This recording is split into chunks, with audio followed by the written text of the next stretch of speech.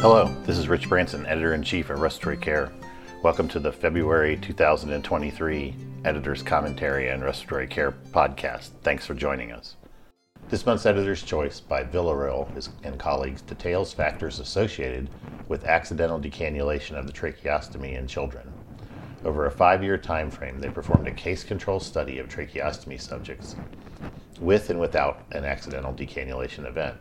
The majority of subjects were receiving mechanical ventilation, and the primary cause of decannulation was self-decannulation. Risks were highest in children who reached midline in the sitting position and those with smaller tracheostomy tube sizes, less than 4 millimeters internal diameter. Lower staff-to-patient ratios were associated with more frequent decannulation. Wad and Berlinski provide commentary highlighting the importance of devices to secure a tube, supports for ventilator circuits to take tension off the tube, as well as staff coverage.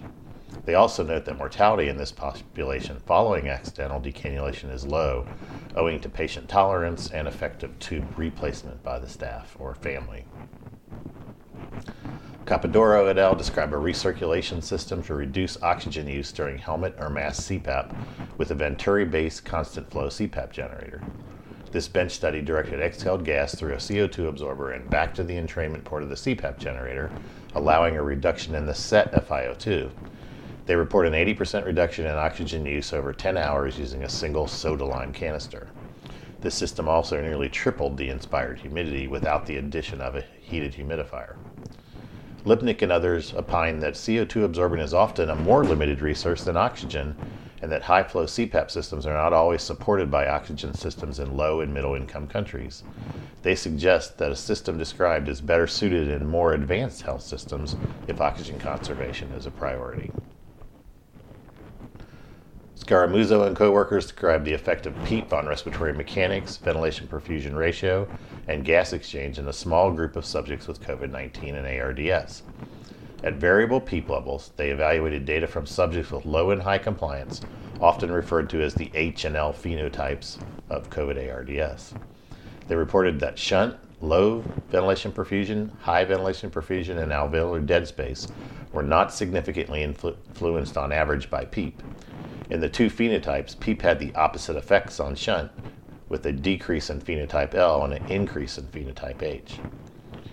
Cortez Puentes and his colleagues, including John Marini and Luciano Gattinoni, provide commentary, expertly reviewing the impact of PEEP on recruitment, cardiac output, and the role of lung elastance. They suggest a best PEEP approach that is personalized for each patient, balancing the time-dependent changes in lung mechanics with gas exchange, while minimizing PEEP-related complications. Baydorf Cases et al. Retrospectively reviewed the Medical Information Mart for Intensive Care 4 database, often called MIMIC, to estimate the effects of modifying ventilator settings on driving pressure and mechanical power. Specifically, they evaluated adjustments of PEEP, breathing frequency, and tidal volume. They found that reductions in tidal volume resulted in a more pronounced effect on driving pressure and mechanical power, and would be the preferred approach to minimize mechanical power. And the previous authors have shown that the tidal volume is about 4 times more important towards mechanical power than the respiratory rate. Azevedo and others contribute a cross-sectional study of subjects with COPD receiving long-term oxygen therapy, evaluating life space mobility. Mobility restriction was identified in 90% of participants and was related to exercise capacity and dyspnea. The authors suggest that interventions to reduce these factors should be prioritized to improve patient quality of life.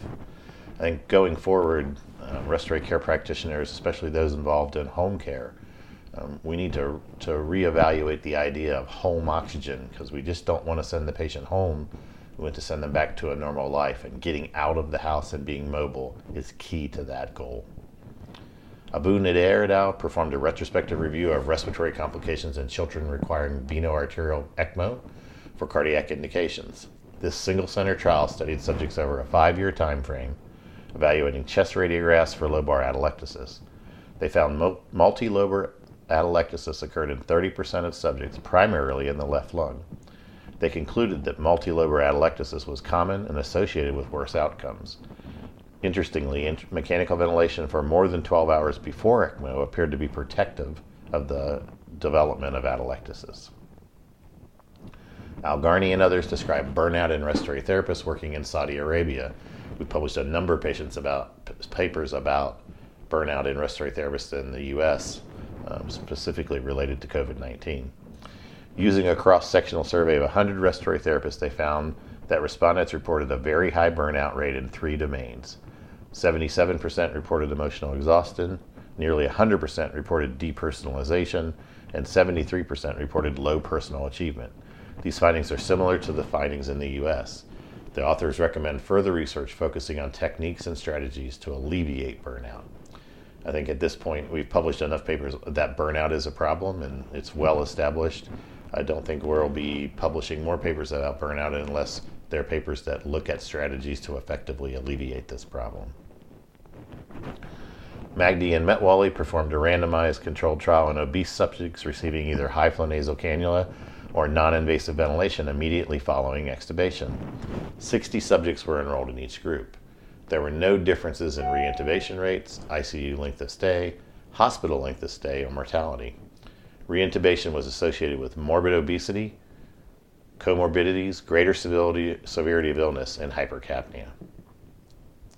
Wu and others performed a randomized trial of 96 infants following cardiac surgery receiving nasal CPAP in either the prone or supine position. Subjects in the prone position had a 7-fold decrease in extubation failure and improved oxygenation. Prone position was also associated with a reduced duration of nasal CPAP treatment and hospital length of stay. Al-Sabu performed a retrospective chart review of subjects with spinal muscle atrophy admitted to the pediatric ICU for mechanical ventilation. They evaluated 137 subjects with 300 hospital admissions. Half of the subjects were intubated during their stay, and 90% were extubated to NIV on the first attempt. Only 4% received tracheostomy. Invasive ventilation was associated with increased ICU and hospital length of stay. The authors conclude that NIV and aggressive airway clearance can allow management of SMA patients. Malcock and colleagues retrospectively reviewed subjects who were intubated and required bronchoscopy and tracheostomy during their hospital stay. They evaluated 192 subjects over 16 years and found posterior vocal cord ulcers in 80%. Vocal cord ulcers were associated with a median duration of ventilatory support 50% greater than in those without ulcers. The authors conclude that early tracheostomy might prevent these complications. So this is a study that demonstrates that vocal cord ulcers are common with the endotracheal tube passing through the cords, but doesn't prove that tracheostomy wouldn't have a similar effect. Dorado and colleagues offer a short report demonstrating that monitoring driving pressure during PEEP titration provides a better method for choosing PEEP than oxygenation in obese subjects. Young and others contribute a short report on analyzing morphologic differences in facial soft tissue of subjects with ALS requiring non-invasive ventilation. This is a technically complex study looking at pressure on the areas of the face. They demonstrate areas of excess pressure and mitigation strategies. Golzer and others offer a short report on the impact of expiratory positive airway pressure device tolerance during high-intensity exercise in patients with COPD.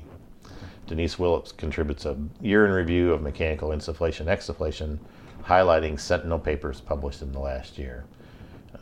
We have published a number of papers about mechanical insufflation-exsufflation over the last couple of years, and it clearly represents an airway clearance technique that's most like our natural airway clearance, which is a cough.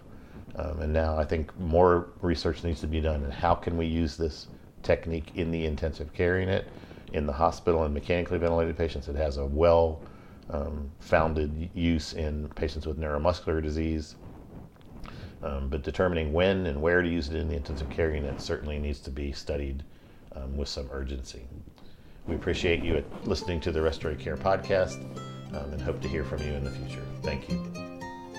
To receive the content of this and past issues of the journal, visit our website at www.rcjournal.com. There you can also subscribe to receive podcasts of future issues.